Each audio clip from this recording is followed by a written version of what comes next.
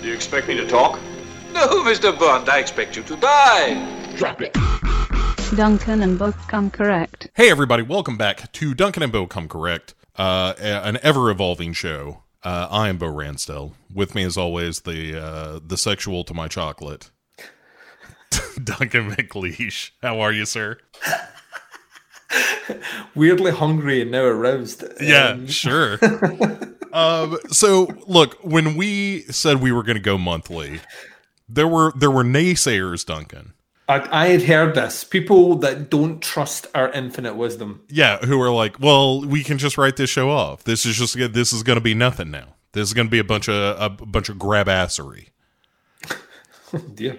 And to that, we said, nay, Duncan. Nay. So, and instead, we're still kind of figuring out, I think, the front end of the show a little bit, but, so we're going to try something a little bit different today.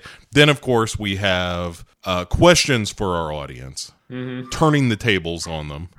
Oh, Yeah. I love it when we turn the tables on them. Our audience has been getting a little big for their britches, if you ask me, Duncan. Yes, britches.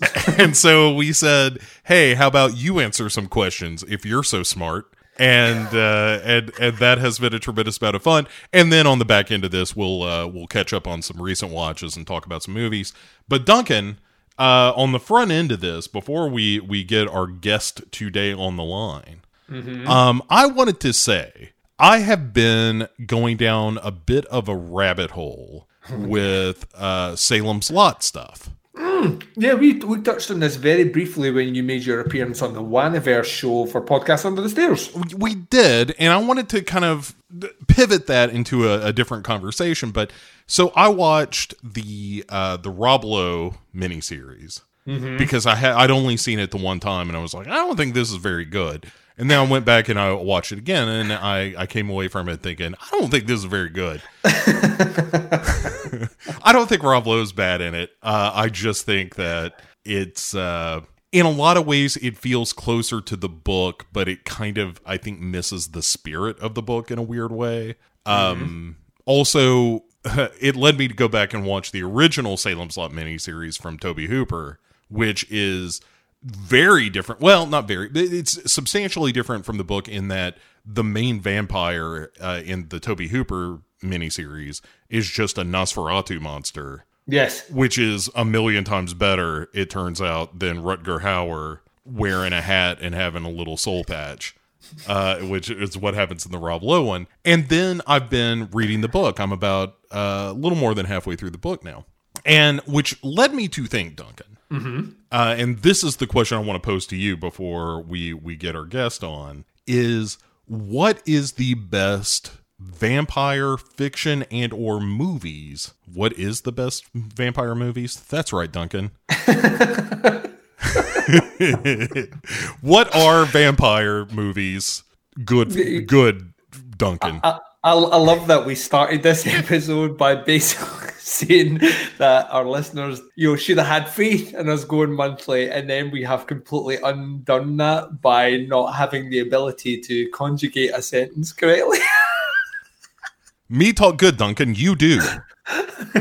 Yeah, no, it's sometimes just the tongue. You know how it is. It has its own agenda. But what I'm getting at, Duncan, is if someone came to you and said, I love vampires, or I just have never seen good vampire stories told in either literary or cinematic form. That's how you do that.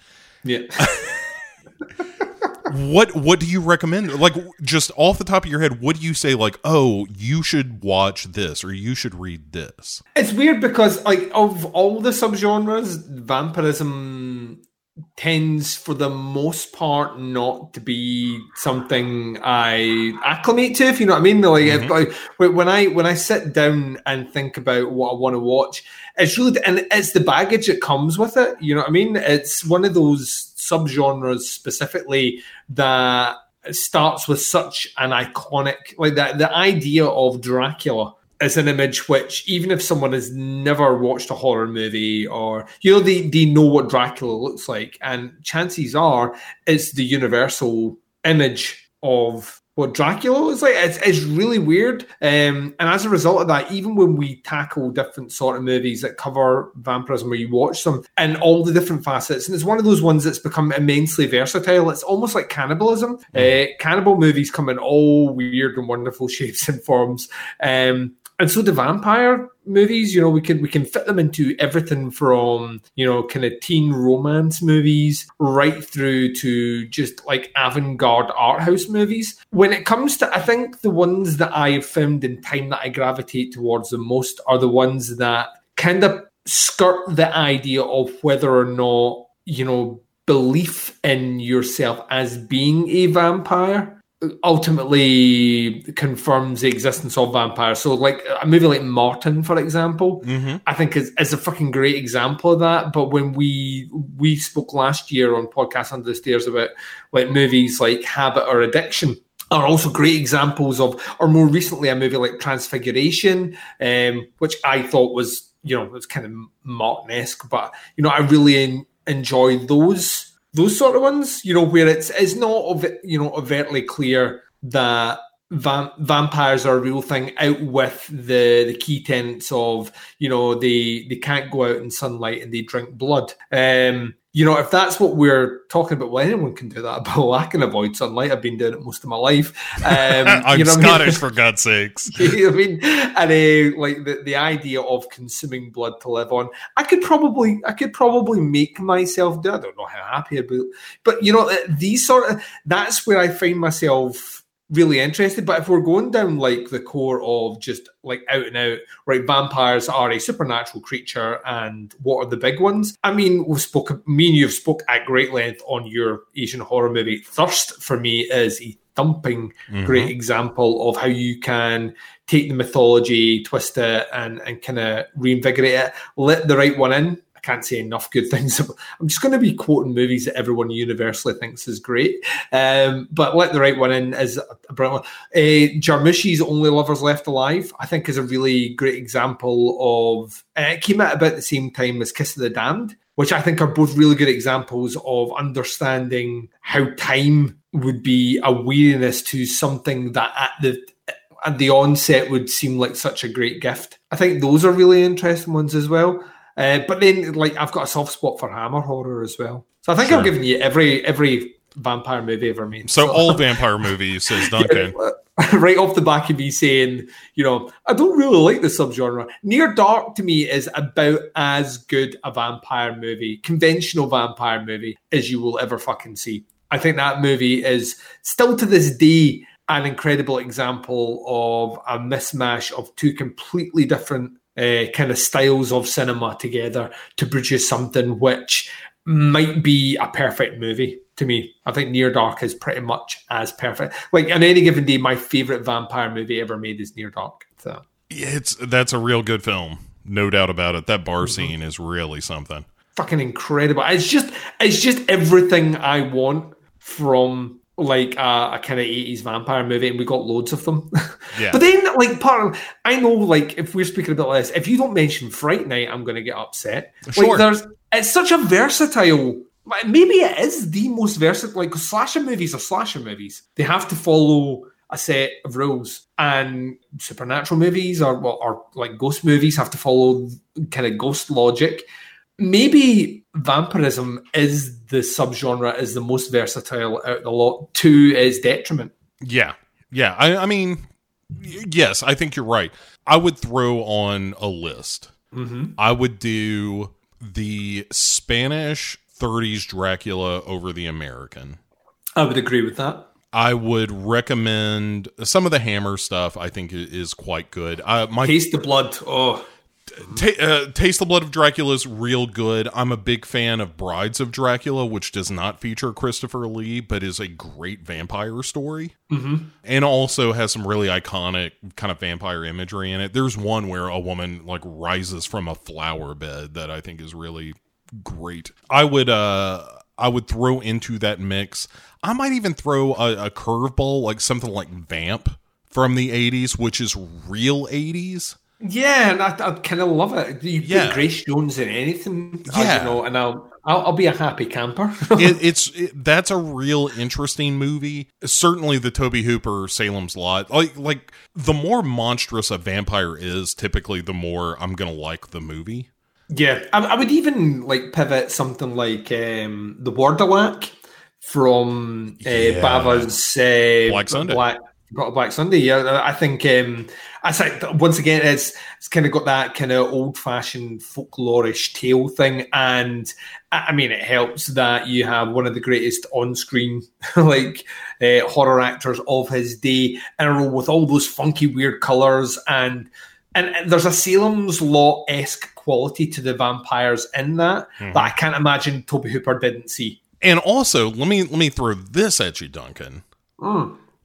Getting away from just simple films, I would say if you've never read it, I Am Legend, which is a very different take on vampires, where it's very much a virus, but it is an excellent book. And not only that, Duncan, it is maybe the most influential horror novel that I can think of off the top of my head. Yeah, I mean, it's had, at this stage now, we're talking about just like 3 movies that directly cite it as, you know, its core for adaptation, and none of the 3 are, you know, in line specifically with what actually happens in that book. They all kind of skirt around it and do their own take on it, but yeah, this will tickle you, by the way. Well, I like to be tickled. we do talk about how, like, emotionless a monster I am in general. Is maybe, I think I Am Legend is maybe one of only 2-3 books that I have actually cried while reading. The dog thing always cuts me up. And that's the power of that book, you know, is it extracts fluids from my tear ducts. Why do you cry? So yeah, it's fucking great. And weirdly, I'm actually not a fan of the Will Smith version at all. And I'm not saying that to try and be some hipster or be cool about it. But Vincent Price's Last Man on Earth is fucking great. And I have a strong, irrational love for the Omega Man. Like really, really, I think Charlton Heston is fucking great in that movie. And he's a guy whose politics is, you know, instantly repulsive to me, but he's fucking great in that movie.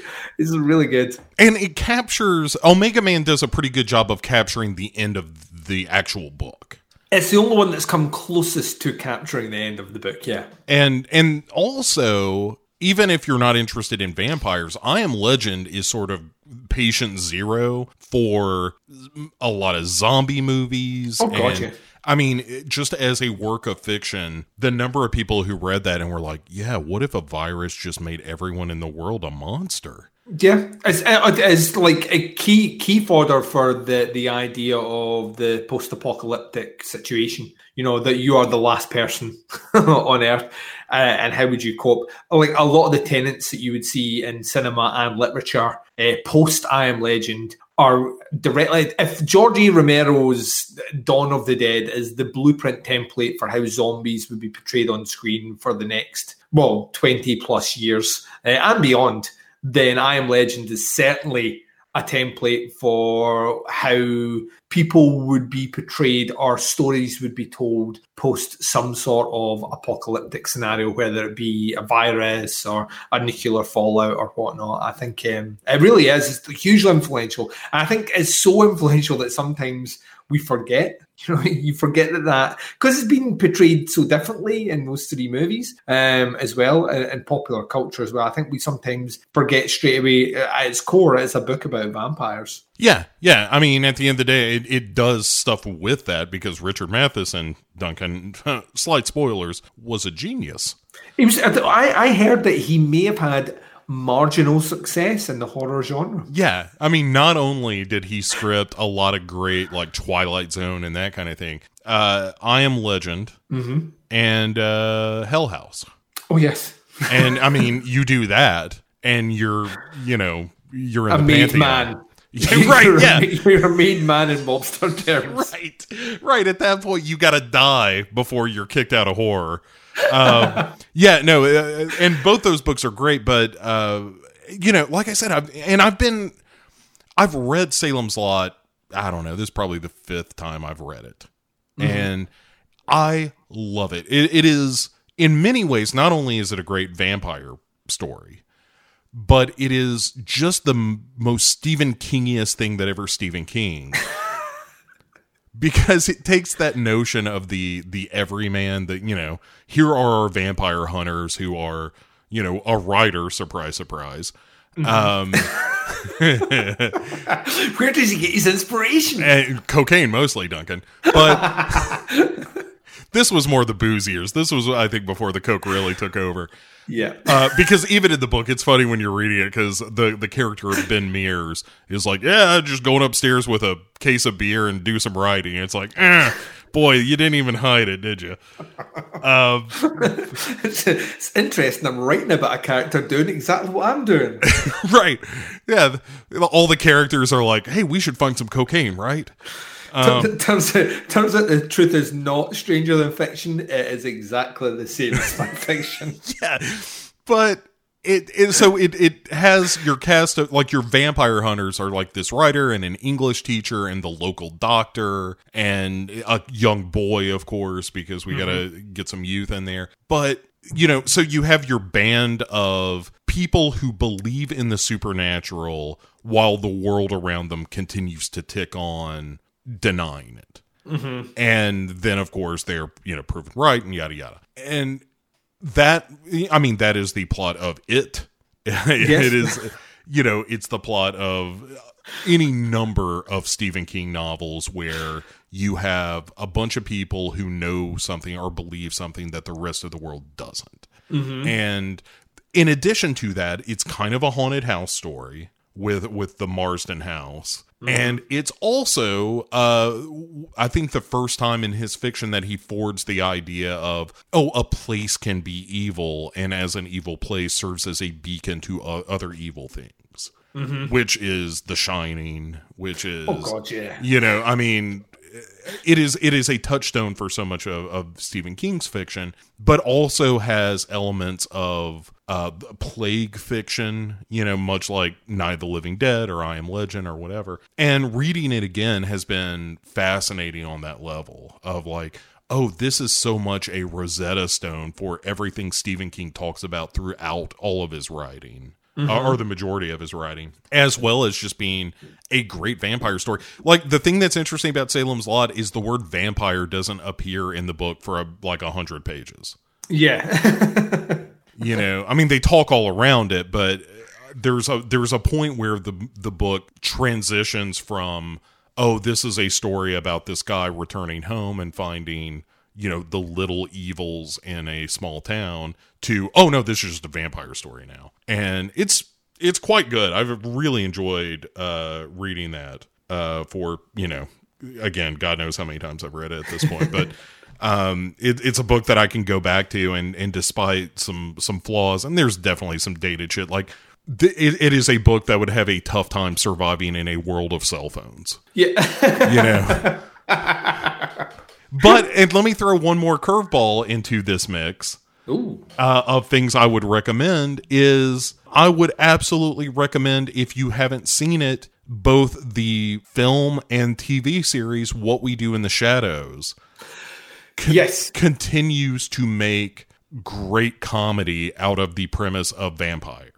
So yeah, I've seen the movie, and we've spoken about this before. I have yet to see the TV show, and I know the second series has come back and is getting universally great praise, like the first season did across the board. So it is in the docket. It's one of those things where there's so much to consume in so little time, and that's one of those things that I know for a fact I could probably binge season 1 in a night, given the right scenario, the right situation. That might actually happen before we record next, by the way. I might just binge that whole thing out, so we can just speak in quotes from it.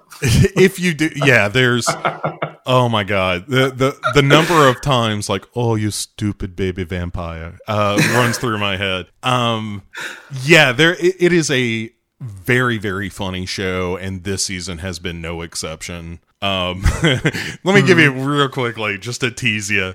I think it's the third episode of the show is built around the premise that they accidentally reveal that they are vampires to the neighbor. Mm-hmm. And so they try to do a dual hypnosis to make him forget, but they go too far and they give him what are called brain scramblies, where he forgets who he is or what anyone is around him. And so they take him out for a night on the town before they're going to kill him.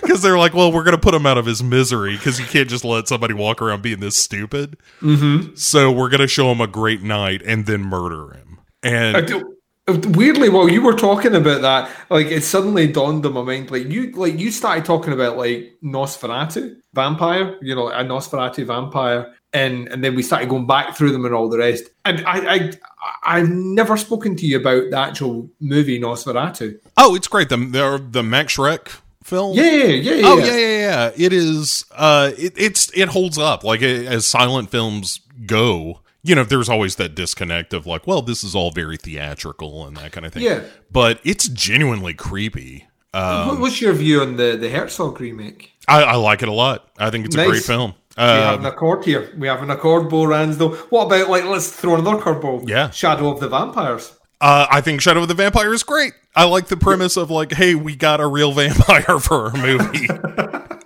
And it's Willem Dafoe, unsurprisingly, who might be a vampire anyway. Yeah.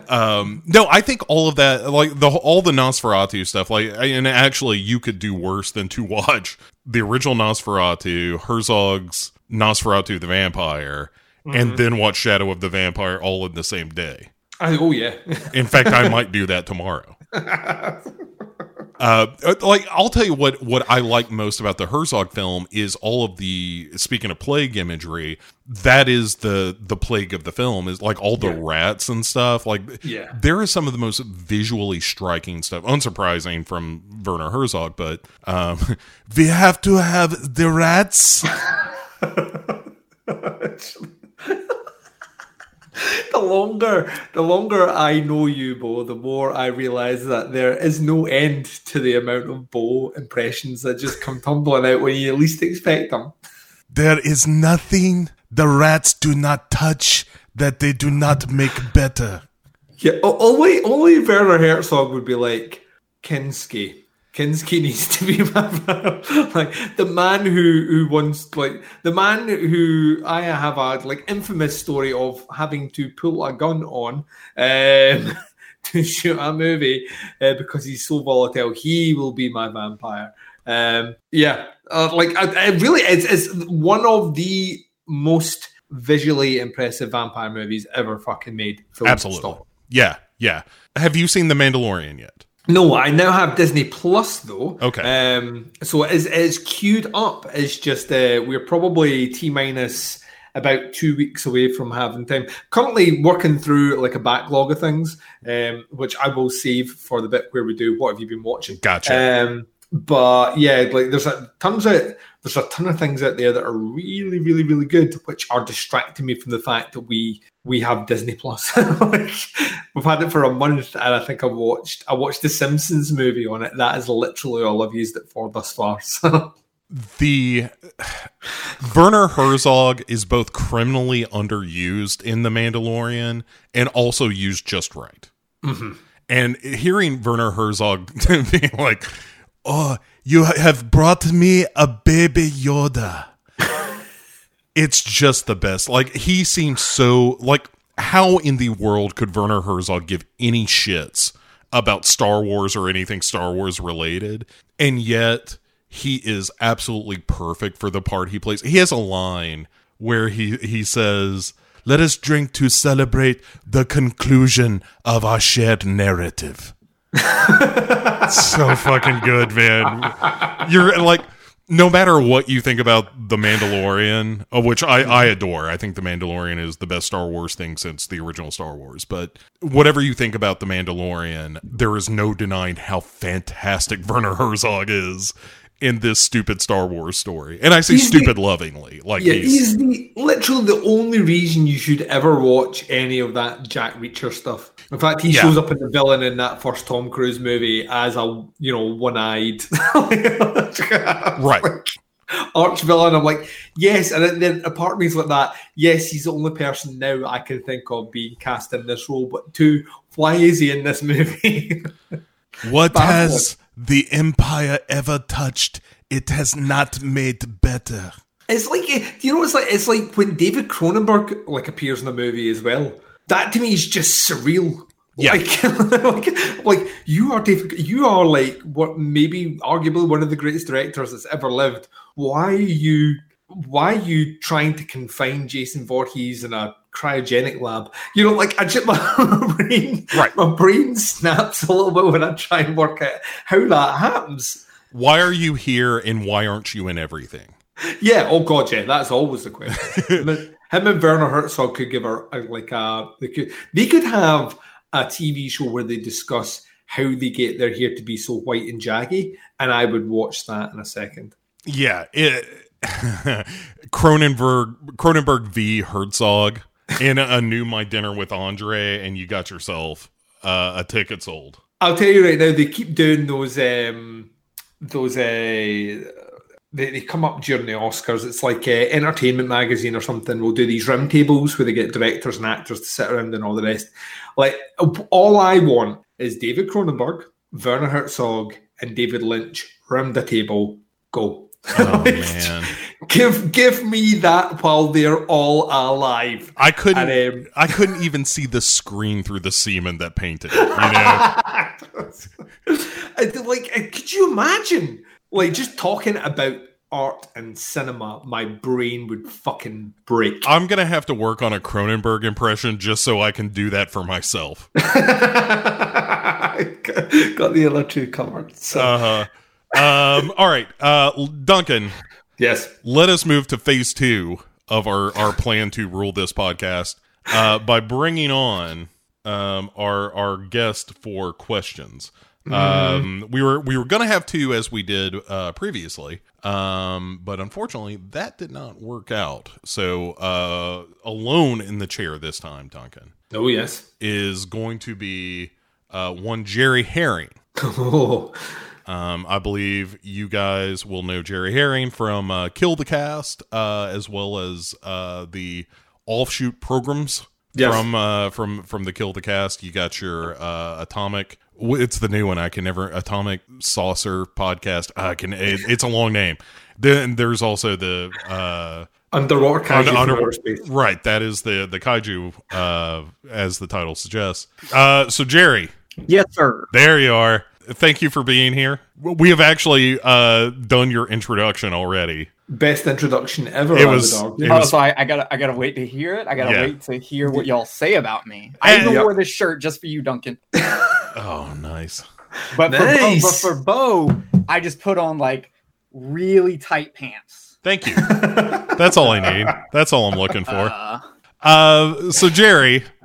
Yes, sir. Here is your responsibility. Duncan and I have prepared a series of questions. Mm-hmm. You are to answer to the best of your ability. Okay. There is no right or wrong answer, although there's a right answer. So, Duncan, would you like to kick us off with your first question for Jerry Herring? Yes. My first question is why aren't blueberries blue?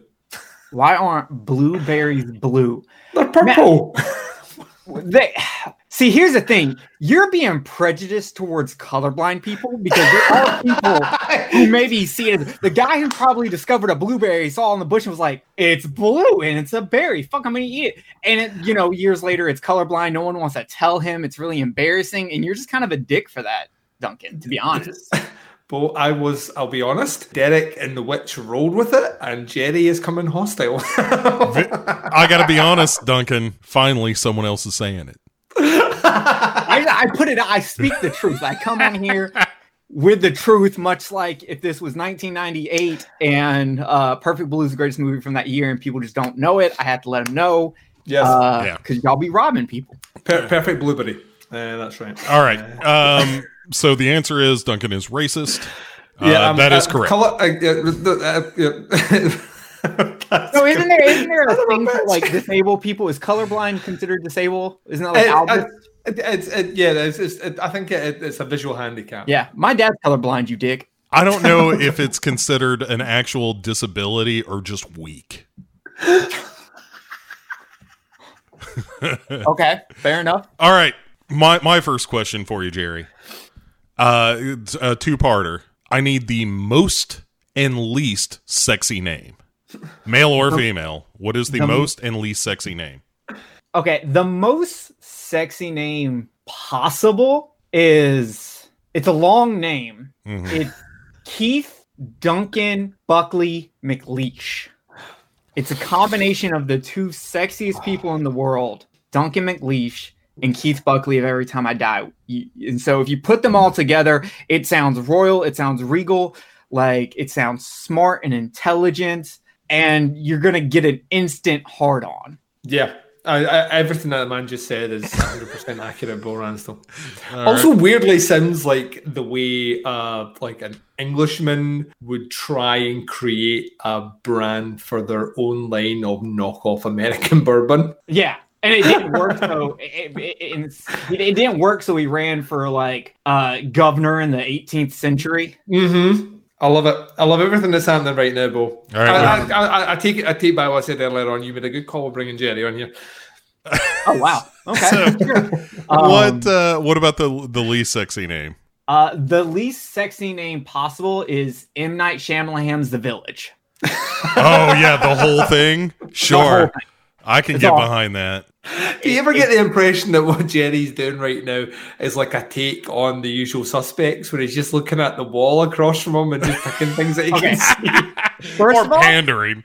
I would never, ever have M. Night Shyamalan's The Village in my house. Ever. Oh. I once bought the DVD for 99 cents Mm-hmm. so I could watch the movie and review it on Kill the Cast, and I didn't resell it. I immediately just threw it in the trash and never looked back. It is in a garbage fill somewhere.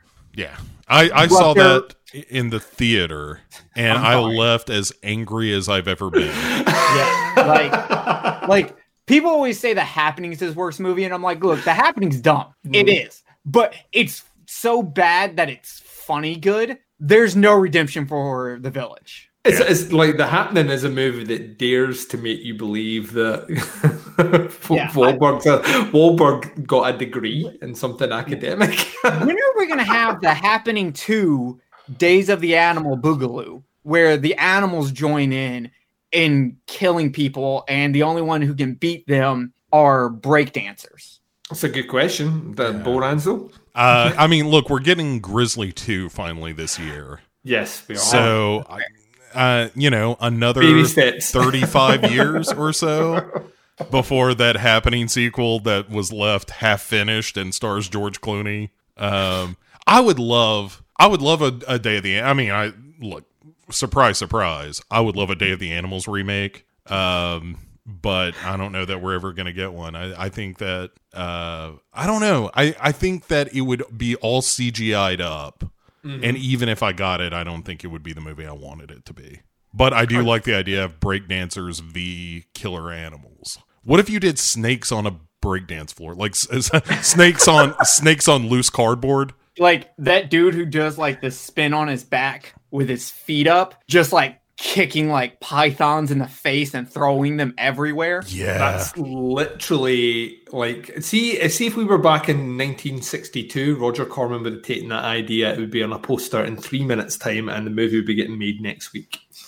So those were the days. All right, Duncan. Yes.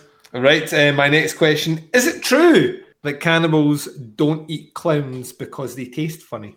It's not that the clowns taste funny. It's that if you don't properly wash off the makeup and the oils and the scent of annoying children and birthday cakes, it fucks with it. You know how like a smell of a food can really like kind of make it taste bad? Is that, but it's also like the wrong seasonings. That's really the problem. I like that in this scenario, clowns carry with them the stink of children. And birthday cake. And birthday cake. Which sucks because you would think, oh hell yeah, it smells like a birthday cake. But what is it? It also smells like a 5-year-old who's playing in a Florida sandbox with heroin needles and dog shit. This isn't good. So you get all excited by the birthday cake because it lingers further off. Like you can smell the birthday cake, but then you get in. It's like, is that Florida man? What is that? All right. I think that is maybe the best answer. All right. I was taking that. My second question, Jerry, what body part do you wish you could remove and put back on at will? A detachable piece of your body. Oh dear, I can't believe you're setting them up for this. You know what? This one isn't even funny. I would like to remove my feet because as a diabetic, they hurt. And and if I could just remove them and not feel them anymore, oh my God, that'd be great. And just put them back on when I need them. Fantastic. Practical. Yep, that is correct. Right, let me swing in with one. If you do not pay your exorcist, is it true that you'll get repossessed? Okay, well, first of all, Oh God. we have Don't to... don't you dare shame me, Bo Ransdell. That was witty, insightful, and actually a play on words. So there you go. Yeah. Yeah, so first of all, does the exorcist have the ability to put the demon back? Because as far as I understand, like when you exorcise a demon, it just like goes back to hell. Do they have the ability to call it back, or is it put in like a containment unit that some guy with no penis is going to open up because he's from the EPA and he is very upset that you're not regulating this because the Pope has money? So that's hard to say. I personally don't think you would get repossessed, but since the Catholics probably do the most exorcisms, there is a chance that something terribly, terribly bad is going to happen to your son. Yeah. Oh, yeah. A Catholic priest will definitely put something in you. His money's worth, is that what you're saying? Yeah, like they're going to put something in your son, and then you're going to have to convince everyone else at the PTA meeting that we've got to burn him, and then he's going to come back, and bam, Nightmare on Elm Street reboot. There we go. Yeah. Violence begets violence, Bo. That's what we've learned here. Violence begets violence. All right, let's get to a real question. Those weren't real questions about blueberries and exorcisms. Yeah, I would argue that these are the important questions that people are asking each other. You notice I only chose Duncan's questions? I did notice that. Yeah. The pandering continues, and I like it. I thought it was more of me defending the slight that you threw against him. Yeah. Oh, again, this is what'll get you the. I don't know. I have nothing to give you. This was respect, I suppose, but really, what's that worth? More promotion on Legion, Right? More. Yeah. You're getting them fat Legion dollars. All right. So, what one inanimate object do you wish, Jerry, that you could erase forever from the face of the planet? Okay, well, I've watched Mystery Science Theater, so not springs. Yeah. We know how bad that goes. So if I could erase an inanimate object, I was about to say onions, but I think that doesn't count as an inanimate object because that's technically well, by that category, everything's living because it's all made out of atoms. So wow. Yeah, I know. I ask the tough ones. I come like, hard. What do you pick that you don't use? What are you going to have that you don't use on a yearly basis? See, but Bo Ransdell, it comes in with a hard, brain twisting questions on what's supposed to be an entertainment podcast. Thanks, Bo. Yeah, for real, Bo. What the fuck is wrong with you? Edutainment. The mic Bo is using, specifically just his mic. Oh, son of a bitch. I will take over duties on Hero Hero Ghost Show. This so sucks. It's going to drop in quality. Oh, Duncan. I'm so happy. I just want to say I want to live in that world where Bo doesn't have a microphone. Yeah, it just has to edit, but still has to edit the show. Duncan and Bo becomes a solo cast. Right. Duncan and Quiet come correct. Moving away from the weird, obtuse questions that I've been asking, what's the weirdest thing you've ever bought on Amazon? The weirdest thing I've ever bought on Amazon? I don't know if it was eBay. Holy shit. Well, let's swing it to eBay then. Like, what's the weirdest thing you've ever bought on eBay? This one time my buddy told me, he was like, dude, did you realize you can get like really cheap lingerie and sex toys from China on eBay? And I was like, really? And so like, he's like, yeah. And he sent me like, he actually bought the weirder thing. I don't know if I should call him out like that. So like, I was like, okay. So I bought this like purple dildo, and like I didn't look at the size of it. I just looked at it was really cheap, and so I bought it, and like I was like, oh sweet, it'll be bigger than mine. I'll finally be able to please my fiance. And it came in, and it's like the same size as mine. It's so fucking disappointing. It's like, what? Like this should be considered child pornography. You just sent me like little baby boy Grimace's dick. I don't understand why would you sell a dildo this small? Like, children don't need dildos. The only thing that could have made that story better is if it wasn't just the same size, but it was just a mold of your own dick. You can remember it getting done. Somebody came in and like as if you woke up in a bathtub of ice. Only instead of taking your liver, they just took a mold of your dick. Well, I would only be able to tell if it was mine if they like color corrected it properly, because I have like a very large freckle on my dick, like on the middle of my shaft of my dick. There's like this very large freckle. See, so, now you have set someone up to frame you for a murder. But you know what? When I turned 18, I got really high and celebrated by taking nude pictures of myself and putting them on the internet. So it's out there somewhere. That's how I finish any good day, really. It's just like, you know what? Time for the internet to see my dick. Yeah, I don't send it to people. I'm not a dick about it. I just, put it out, and if you want to go find it, it's there. If they, no pun intended, if they want to come to it. Oh, nice book. Yeah, or have a good laugh, whatever you need that day. Right, or feel better about yourself. Or based on your description, ferret out child pornographers. Yes. If they're I want a child-sized dick. I was looking into getting into like the OnlyFans game, put out some sex stuff, and I was like, okay, I either had to go and do like pedophile stuff, or I've got to do like people that are into like people making fun of their own small penises. Like I'm sitting there jerking off like, why are you so small? You can't make anyone come. What the fuck is wrong with you? By the time they figure out you have a small dick and don't know how to use it, you've already came, so you're already leaving in shame. You could be a millionaire right now, because I guarantee there is no lack of, like, regardless what you think the sexual bent or fetish might be, there's a market there. It's probably a larger market than we want to give it credit for. Yeah, hit me up, people. Let me know if you want that. I'll start it. Both for the details in the show notes.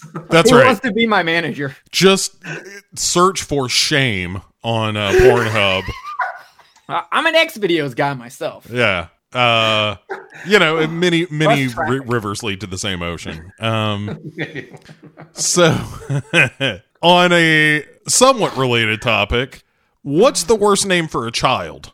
You're all about just the names today, Boris. Two of them. Two of them are name questions, but I was thinking about this, in contrast to a sexy name.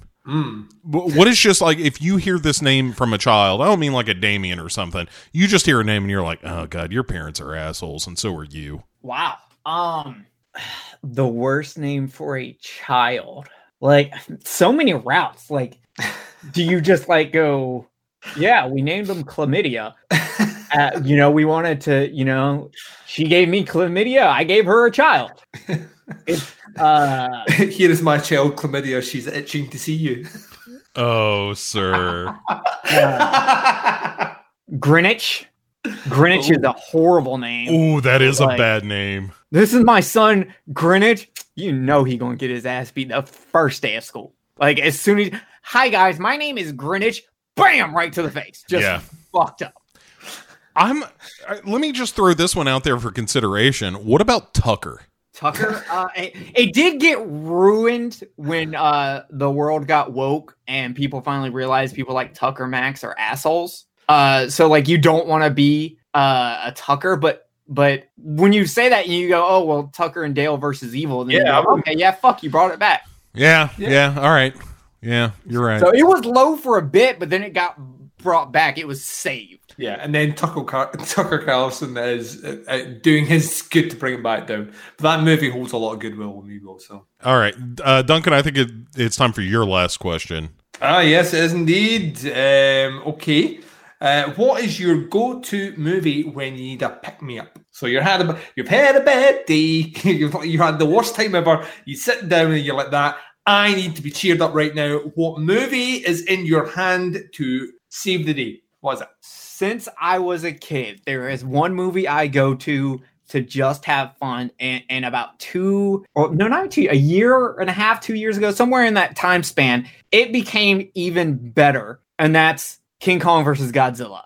Nice. Because one, it's my favorite Godzilla movie to just watch. It's critically not the best, but it's so much fun to watch that American dub of it. But now it's even better because of Bo and Court and their review of King Kong versus Godzilla. Because drunk Elvis Kong, just now when I watch the movie, I'm like, we should really start a redub of this movie and like write it out and try to do it. And it's change, that to Elvis drunk Kong, work on changing all the others, like really make this a thing. Redub, this whole King Kong versus Godzilla abridged. Say, man, just Colonel's hooking me up with some of them berries.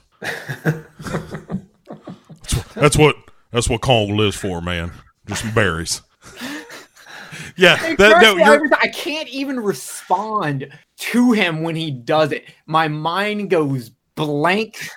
And like I start like shaking with laughter as if it's like a reverse Scanners moment. That's a great movie. It is Kong looking for his fix for 90 minutes. It's fantastic. All right. My final question: what name? No, I'm kidding. You're in a fight. Oh. You can choose one of two items to fight with. The other person is going to get the item you do not choose. Do you pick a knife or do you take a bat? A bat. You have more length. Like not only are you have your arm's length, but you've got the bat. Worst case scenario, they throw the knife at you. And you got a, 50-50 chance that you just get hit with the butt of the knife instead of the blade? Is it wrong that I thought, Bo, when he said a bat, I thought he meant the animal? I was like, what the fuck is... Okay, unless it's got rabies or some shit like that. What's this going to do? Bitch, I'll give you COVID-19 right now. Yeah. Okay? You don't want to stop here, bitch. This is bat country. Don't make me unleash a global pandemic on your ass. Yeah. Right fucking now. You might stab me, but you're about to get the Rona. Yeah, and even that, if you stab me, it could get stuck on a bone. But you know what? If I hit you with a bat, I can lean back and hit you again. Duncan, what about you? What's your take on this? Being that I think Scotland is the knife crime country of the world. I don't know. I've just pulled that statistic at my ass, but. Probably a knife, but like one of those kind of machete knives. That's not a knife. That's not a knife. Okay. That's not a knife. This is a knife. So yeah. My thinking is if you're up against a bat, unless that bat hits you right in a cranium the first time, like I think you've got one good shot with the bat. What happens if it hits your leg or your arm? Hits your leg, take you to the ground. Hits your arm, you lose your knife. Right, yeah. But if I'm rushing at you and you hit me with a bat and I fall, like you kneecap me with a bat, but I'm falling forward. Right. And then I'm stab as soon as I get close. You're falling forward. I'm stepping to the side. I've got swing. I've got momentum. It's already pushing me faster. I can easily follow through with that momentum and swing around like a fucking ballerina. There's only one way to find out who is victorious here. You both live in the same area, so That's right. I want it filmed. I want it on the internet. All right, he gets a knife, I get a bat. I'm coming to Clarksville, bitch. Join us next week. Or maybe not. Maybe not. It depends on how this goes. But State just opened up restrictions. Yeah, So welcome. you can go. I love his idea of like the next episode dropping, and I'm like, "Hi, welcome to Duncan and Jerry Come Correct." Bo sadly is no longer with us. turns out the bat was the right answer. It's a retirement match. It's a loser leaves life. All right, Jerry, thank you so much for Pimp your show. Pimp your shows. Okay, I was actually hoping for double the questions, but it's fine. we don't have that kind of like ambition. We don't have the budget. We don't have. Yeah, the budget. that's what it is. We don't have the budget for more than 5 questions apiece.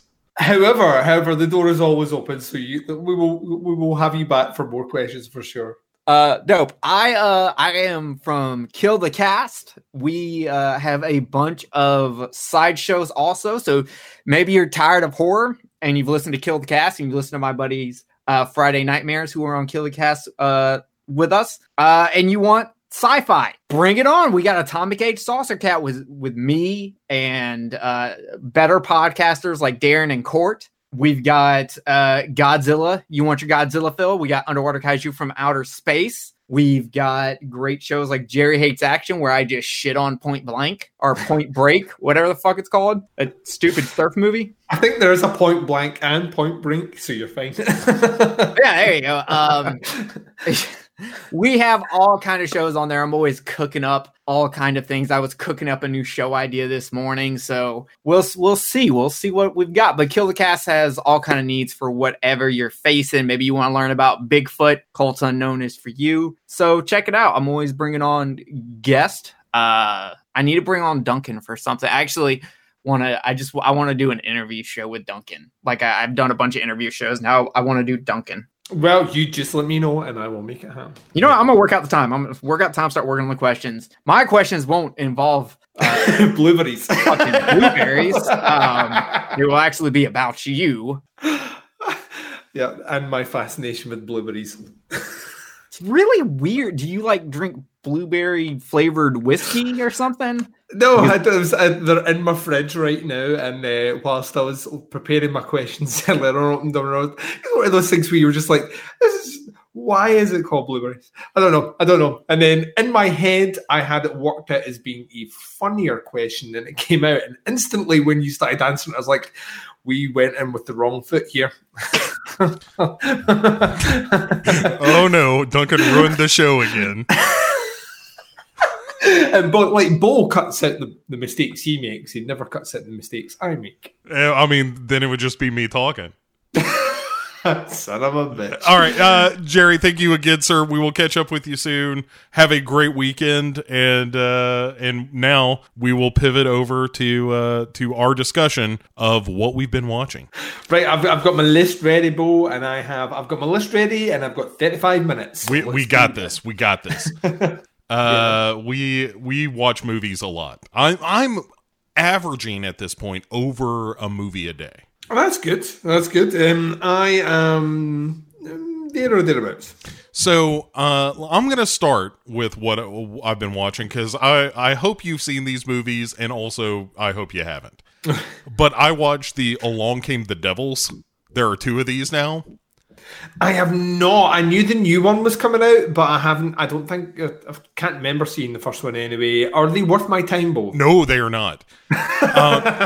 So here's what happens in Along Come the Devils, which I am going to put 1 and 2 together. Mm-hmm. Is they set up the idea of like, oh, here's this young girl whose mother might have been involved with witchcraft or Satan worship, and as a result, her daughter is now a target of possession. All right. So the first movie, I'm going to spoil the shit out of both of these. So if you don't, listeners, if you are masochists and are like, I am by all means going to watch Along Came the Devils, regardless of what you say, you might want to skip ahead just a little bit. But so at the end of Along Came the Devil, the girl ends up possessed. And they're like, hey, we don't know what the fuck to do with her. We can't unpossess her. So we just have a basement where we keep possessed people. As you do. As you do. And that's where the first movie ends. At the point where I got interested. Mm-hmm. And then the second movie has the fucking balls. The fucking balls. To be like, okay, the sister of this girl comes home and starts looking for her sister. Is like, hey, she disappeared. What happened? The movie fucking ends with her finding and then releasing the possessed girl. And they're like, we'll be back in Along Came the Devil 3 to finish this story. It's like, bull to the shit. Fool me once, won't get fooled again. Because the most interesting thing that happens in both movies is what happens in the last 5 minutes to try to get you to watch the next one. It's like an episode of The Walking Dead. Maybe so, yeah. It's a real, like, it feels like you're watching a shell game or something where it's just a huckster trying to fool you into watching their movies. I was pissed. At the end of Along Came the Devil 2, I was like, you can go fuck yourself. Along came my penis to fuck you in the goat ass, as many important scientists have noted. Oh, I was ready for that. Yeah, but I don't think I'll be watching either one, Bo. It's certainly not. You should not watch either of those movies. What about you? Give me something you've seen. I'll kick off with the heavy hitter, the one that consumed a bit of time last weekend. Was that brand new season of Ozark? I don't know. Are you a fan? Do you watch Ozark? I don't, and I watched most of the first season, and was one of those things of like, this is good. I just don't have time for a series like this right now. Yeah, I mean It's not exactly a bundle of joy to watch. It is a show that is predicated on, the characters being one step away from cartel execution from start to finish. But it's like a swift reminder why like actresses like Laura Linney and actors like Jason Bateman are, at times maybe perceived as being known for one facet of acting, but they're actually really fucking great. Like Jason Bateman is incredible in it, and it is just. I was concerned when they wrapped things up in the way they did at the end of season 2. I knew we were going to get a season 3, but I couldn't envisage how it was going to go because there were so many plates spinning. And season 3 might be the best. Even better than 2, and 2 was pretty incredible. It's a show that I think just gets better each time, each season. And I think it's primarily because I genuinely care for the characters. Like it's like in a lot of respects, it kind of reminds me of something like Breaking Bad, but I never really cared for Walter White as a character. I don't think you were supposed to. He's a fairly repugnant guy. Whereas when you're watching Ozark, I constantly feel like I just want Jason Bateman to get his family out and for them to go off into the sunset. And I get a sneaky suspicion as that show moves into a 4th season, that's going to get harder and harder to happen. It is, but I think it's top tier Netflix at the moment. I genuinely think it's one of the best things they put out, and I look forward to it coming back in the very near future. So yeah, high recommend for me. If you have not checked out Ozark, do it. Spend a bit of time with it. It rewards you in its ability to just constantly keep you on the edge of your seat. So. All right, yeah, I enjoyed what I saw of it, and like I said, it was just one of those things where I kind of lost track, and then all of a sudden there's a second season. I'm like, I ain't got the time for that. Yeah, ain't nobody got time for that. Right, I'm watching What We Do in the Shadows. I can't do both. I'm watching these devil movies I don't like. Man. Like that's the thing is I was really in the mood for a good possession movie, and it turns out that there's just one of those. Yeah, turns out maybe one was made a while ago and everyone has struggled to make one since. Right. But I like the idea. Never mind. I could go deep into why Along Came the Devil is a real disappointing mess. But let me instead talk about another disappointing mess. So in preparation for a show that I'm going to do months from now, I have been trying to go back and rewatch the old James Bond films. Yep. And here's what I've learned about myself, Duncan. I don't like James Bond movies. I see. James Bond's a weird thing in the UK, like in that, like during any over Christmas, there'll be a ton of James Bond movies put on. Over New Year, a ton of James Bond movies will be put on. Over Easter, a ton of James Bond movies are just put on the telly. It's like they just go through phases of playing. Like, it's James Bond season. And as a result, I have seen every James Bond movie probably more times than is satisfactory to announce on a podcast to be put on the internet. I've seen them many, many, many times. And to be honest with you, I can say hand on heart, I really only like a handful of them. And the ones I like, some of them are obvious, like Sean Connery is my James Bond. Yeah. I love Connery as James Bond. I think the everything from like Dr. No onwards is kind of great. I also have a really weird soft spot for Timothy Dalton, even though he did a few. Well, the Timothy Dalton ones are, he's every single movie, he's about 2 seconds away from being fired or is fired, and he's a renegade Bond. And I love that.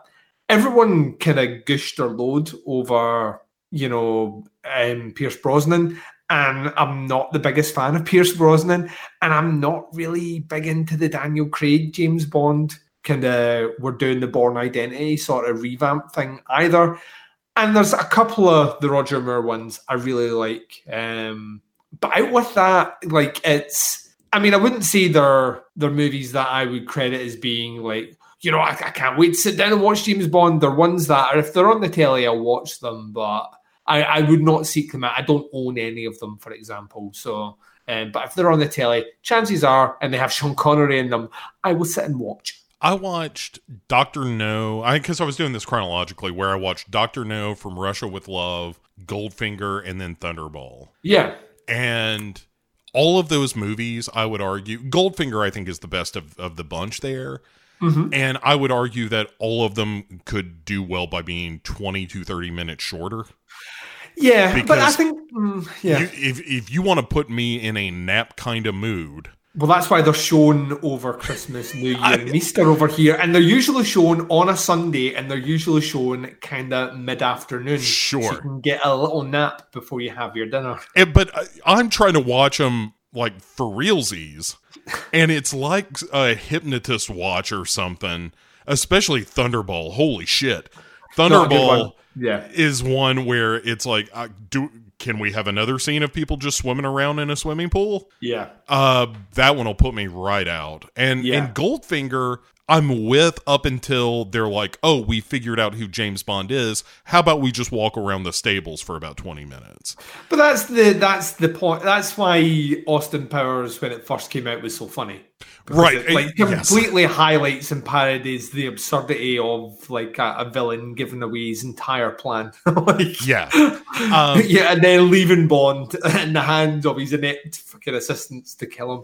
But you've got the beauty of those is some of the greatest lines in cinema, I think, come from those early Bond movies as well. There's nothing that makes me forever, well, any issues to Mr. Bond, I expect you to die.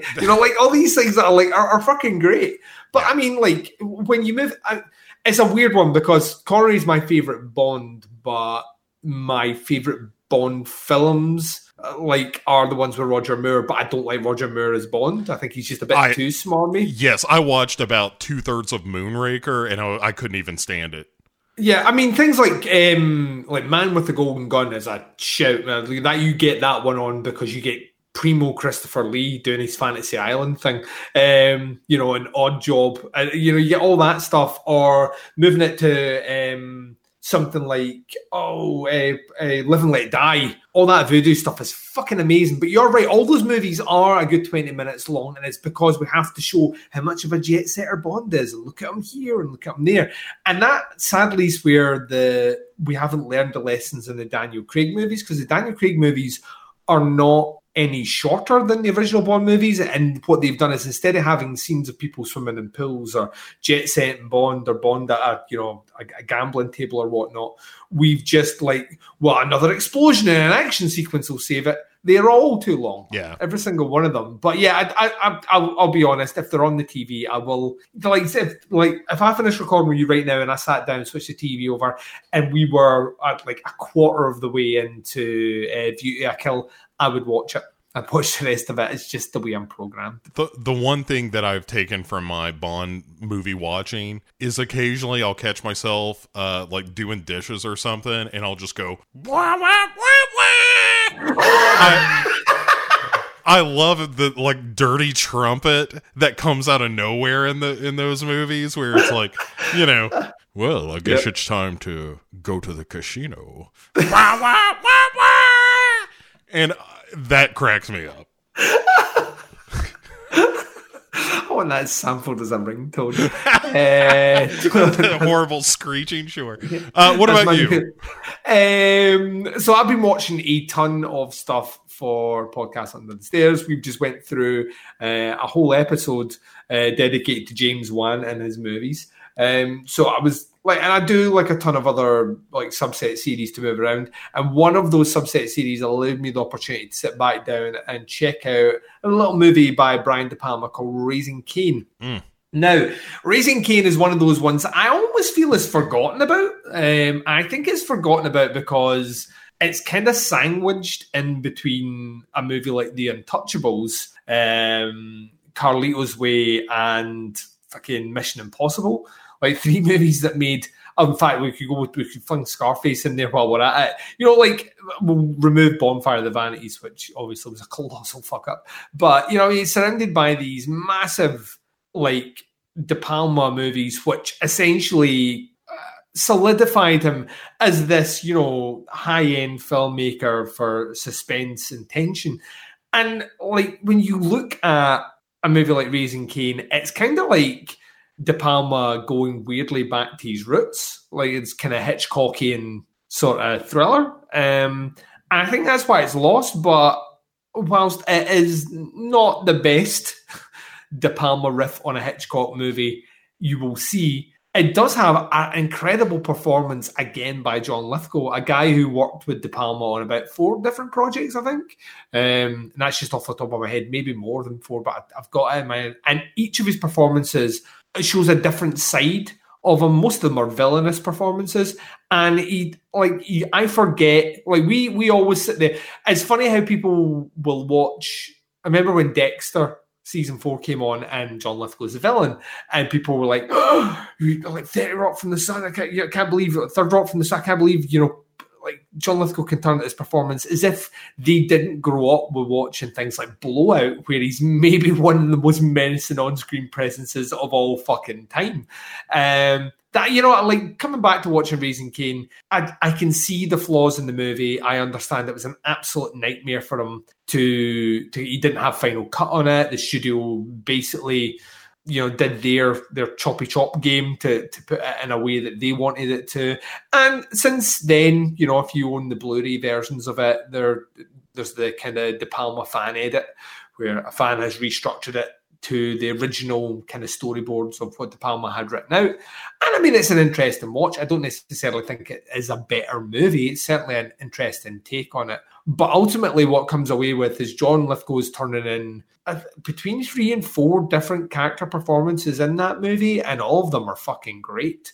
And it's one of those ones where you get a great director and a great performer, and even if I don't think the movie itself holds together, I find myself drawn to it and gravitated towards it. So yeah, it's one of those ones, like I say, I think it'll always be the kind of black sheep of the De Palma kind of post-1980 run of movies. But so it's worth a revisit if you get the chance. All right. Let me hit you with a couple of recent films.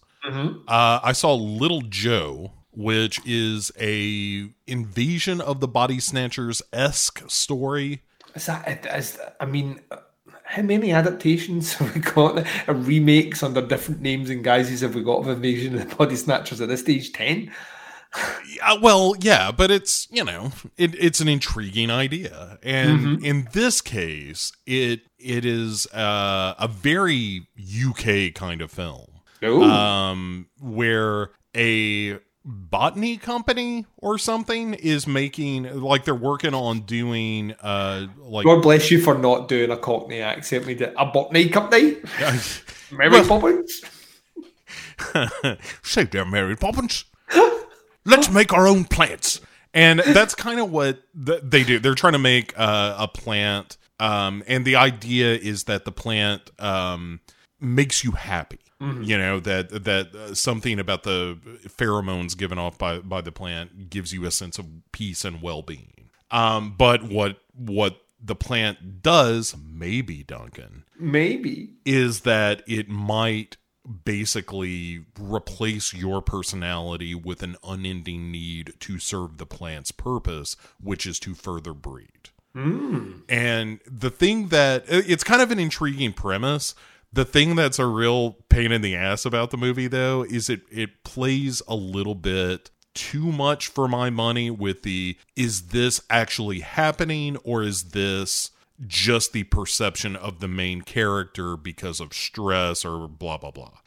And so, like, is her son really, like, is he just being a teenage boy who doesn't want to spend as much time with his mother as he once did, or is he under the influence of these plants? And at the end of the day, it's still somewhat vague, and it was just one of those movies that I kept waiting for it to take off, and it never quite does. And so let me, again, I'm just going to hit you with a couple of quick ones, because I know you've seen these. I caught up to Daniel Isn't Real. What did you think? I thought it was great. I think that's a movie that I maybe was a bit resistant to see, only because it was like, I don't know if the idea of an imaginary friend turned violent really appeals to me that much. And then I saw the movie and I was like, oh yeah, it was just really well done, and the characters are actually interesting, and the whole notion. I think maybe that movie does better than almost any movie I've ever seen of capturing that sort of frenetic pace of someone who's going through a mental breakdown. Yeah, it's really, really good, because I had wondered whether or not the director himself had suffered any sort of anxiety-based, health issues or whatnot, because it felt like it felt very honest on the screen. Yeah.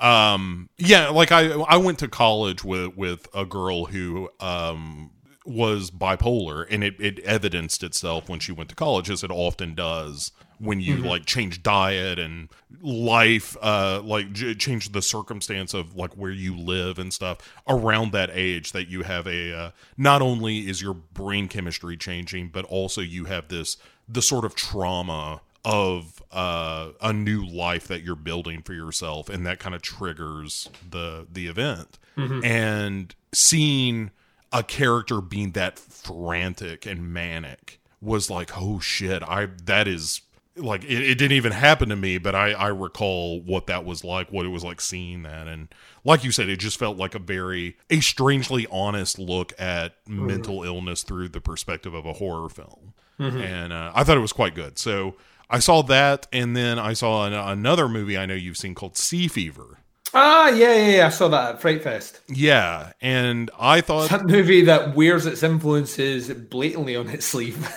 For sure, but I think that's kind of to the movie's credit. I agree. That it doesn't... It's not trying to pretend that it's breaking new ground necessarily, but I think... My biggest problem with that movie is that some of the character work is a little bit like, oh, okay, well, these two characters are gonna hook up, but then they don't because this guy's eyes explode, which is awesome. Which is kind of amazing, yeah. But also, like, it never feels like there's a real human connection between the characters, except for maybe the captain and his wife. But that said, I thought the effects work was kind of good and creepy, and certainly, you know, there's a timeliness to the movie now, which got a lot of press because it was like, oh, it is a movie all about infection and quarantining yourself and stuff like that. But every now and again, the world will help you market your movie. right. And so one of the reasons I saw it is because it did kind of come up on the radar of like, well, this movie just got released to home video, and look how much it mirrors the world as it stands. Fortunately, the Rona doesn't make people's eyes explode. Well, not that we know of, Bo. Not yet. I'm waiting for that next mutation. But I thought it was not a great movie, but a really solid kind of movie, and enjoyed it on that level. Yeah, Doug Ray Scott is surprisingly good in it. He's an actor who, as a Scotsman, you know what I mean, I took quite a bit of interest in, like, way back at the beginning of his career, when I thought, you know, this guy's going off and doing Hollywood movies. And then he did that Mission Impossible 2, which was not a good movie. And then he's done a couple of movies since where I can't watch him. And that was going to be the big kind of turning point for me on this movie, was whether or not I could spend an hour and 35 minutes watching him, you know, on screen as a sea captain. And I thought he was excellent. I thought he was really, really, really good. I mean, I think the ending is a bit too... but out with that, though, it kept me wholly entertained at a really weird spot in the festival, when they showed it. It was at that time where people are just back from their kind of their dinner, and you know that you have to come out with something punchy to get people back energized, and it was a really good watch. But yeah, it has some issues for sure. All right, hit me with something. Yeah, so as part of I've watched loads of movies that my wife hasn't watched, and we should maybe catch up with movies that she hasn't watched that I think she might like. I rewatched Underwater, which came out this year as well. That's the Kristen Stewart, kind of, now that we're talking about sea creatures, Kristen Stewart, Underwater. Have you seen this yet? I have. It's kind of on my short list, but I keep going back and forth with how I feel about Kristen Stewart. You should watch it. I think it's a dumb movie for sure, but I quite like her in this movie. I think she's actually pretty good in this movie for what it gives you. You also have like a really strong performance by Vincent Cassel, who you should just watch in principle anyway. And I mean, it's a kind of ludicrous idea for a movie, but some of the visuals towards the end of the movie are just like, if you, and knowing the sort of stuff you like, Bo, you need to watch the movie. You need to get to the end of the movie. Some of the visuals towards the end will hit you just right. It's not the greatest. It's an entertaining movie, to be sure, and it flies in. It's about an hour and a half, so they don't fuck around with it. So yeah, coming back to, I was interested to see if I would enjoy it as much, knowing how the ending goes. And turns out I enjoyed it even more on the second watch. So yeah, so it's the kind of, people were saying it's the movie Cloverfield should have been. I disagree with that because I quite like Cloverfield. But in terms of reveal, yeah, like, if someone told me it was part of the Cloverfield universe, I would be a believer, and why it isn't confuses me. But yeah, it's definitely one you should check out. I definitely will. That's all I need to hear is just somebody be like, no. There's enough monster to this monster movie. Yeah, the payoff at the end is worth the journey through it for sure. I'm gonna wrap up with two quick recommends. I can't believe you haven't seen both of these movies. I'm sure you have. The first is the documentary Overnight about the director of the Boondock Saints, Troy Duffy. I have seen it. Yeah, was that your first time watching it? No, I'd seen it before, but it was one of those things where I saw someone mention it, and I was like, I'm going to go back and watch that again. You really just want to watch someone, an absolute shit stain, get served as just desserts. Right, by another shit stain. Which is the crazy thing about it, in like looking at it through modern eyes, it's about a guy who fucks with Harvey Weinstein to the point that his career is kind of ruined and deserves it. He deserves it. But also watching it now, it's just like, oh, all of these people are terrible. Yeah, every single facet is, but out with the amazing Sean Connery performance and a little bit of Willem Dafoe. Yeah, everything else can burn. Yeah, and it's I don't typically go in for kind of Schadenfreude viewing, but there is something about the tale of Troy Duffy that is impossible for me to look away from. Oh, it's a slow motion car crash on screen. That's what it's why, like, in the world that we live in now, that you can have a movie like The Artist, which is basically kind of the dramatized comedic version of Tommy Wiseau trying to make The Room. Why we don't have a version of that, covering this particular story confuses me, because he's such I think it's a really interesting story, because I think Hollywood is probably littered with people like that. That genuinely think that, they like when something gets signed off by a studio or something's going to happen, they are going to be the next Quentin Tarantino. And to see that there is a game that you have to fucking play, and if you don't play that game, if you don't acclimate to that world, that they will chew you up and spit you out like you are yesterday's news. I think is a very telling tale. But you are right. I remember people praising Harvey Weinstein, like when that document, I put him in his place. This guy's like that. Whilst, at the same time, not in the full knowledge that this guy was going around doing the most fucking unspeakable, horrible things himself. But right, it's a fascinating story. Yeah, and the other one that is a little more uplifting, and certainly a movie that if you haven't seen it in the past, few years, man, Duncan. I watched the original 12 Angry Men, the Sidney Lumet film. Not seen it in ages, actually. In fact, we're talking easily over a decade. Man, is that movie, not only is it as relevant a movie as it's ever been, but holy God, Duncan, just the level of performance from not just Henry Fonda, but Lee J. Cobb as sort of the asshole in the room, and Jack Klugman, and I can't think of the actor's name, but who's like the old man on the jury, which, I mean, for listeners, if you've never seen 12 Angry Men, the whole premise of the movie is there's a murder trial where I think he's an Italian kid or Hispanic kid, something like that, young kid is convicted or is on trial for murdering his father.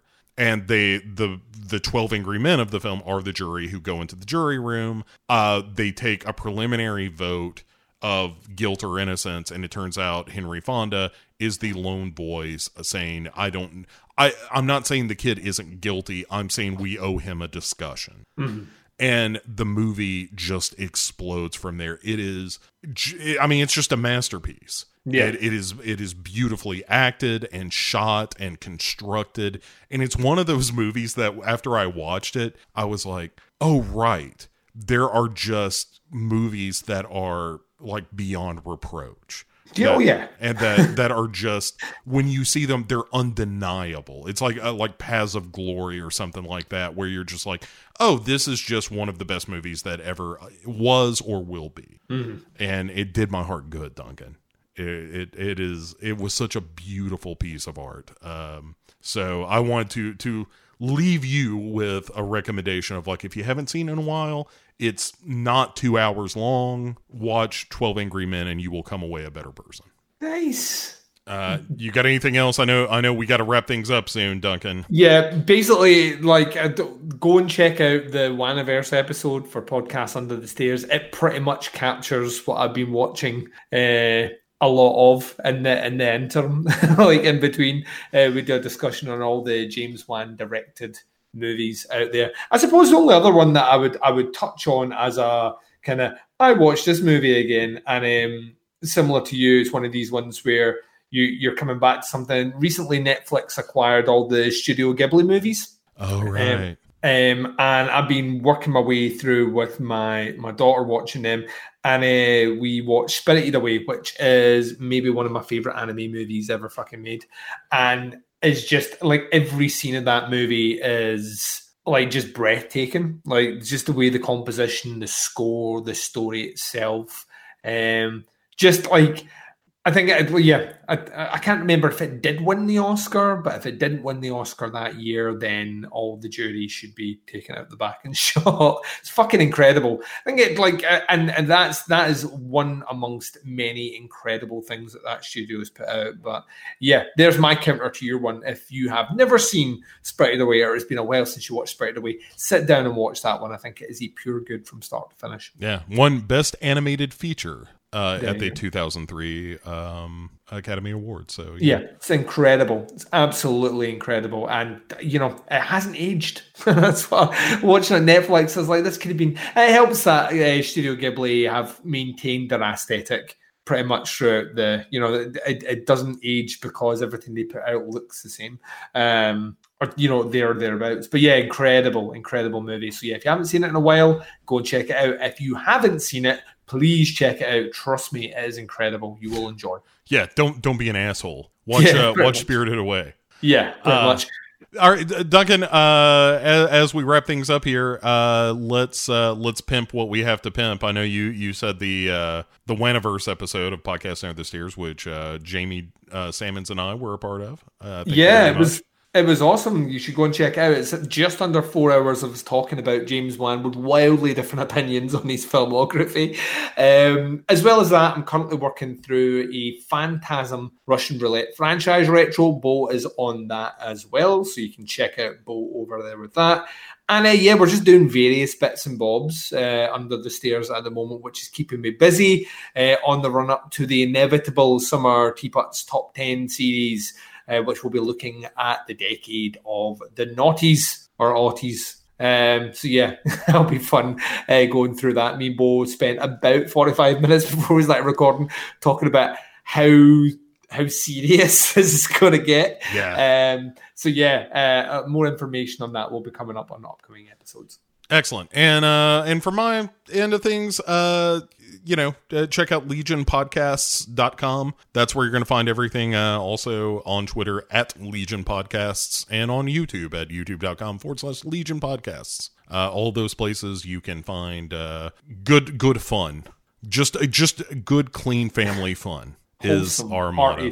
Family fun. That's right, just like this show. So everybody, thanks for listening. Thanks for continuing to support this show. And hey, the best thing you can do if you're having a good time listening to it is to tell a friend. We always appreciate that. So I guess until May, Duncan, there is nothing left to say but to tell you, say goodnight, Duncan. Good night, Duncan. Yeah, it's a hot day.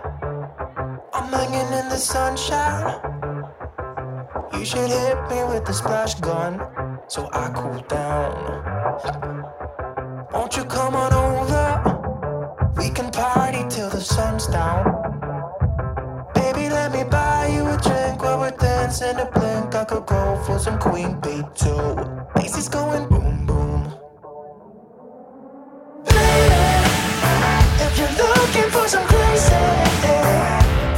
I'll tell you everybody's standing in a line for the water slide. You can come on over. We can take the roller coaster. And you know everybody's looking for a ride in the water slide. Water slide.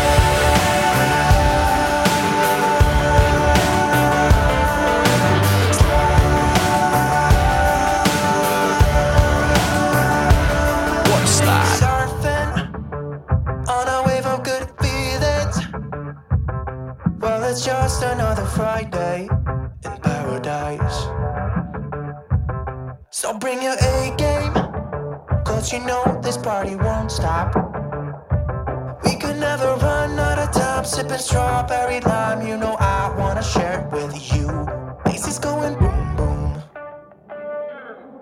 Baby, if you're looking for some crazy, I'll tell you everybody's standing in a line for the water slide.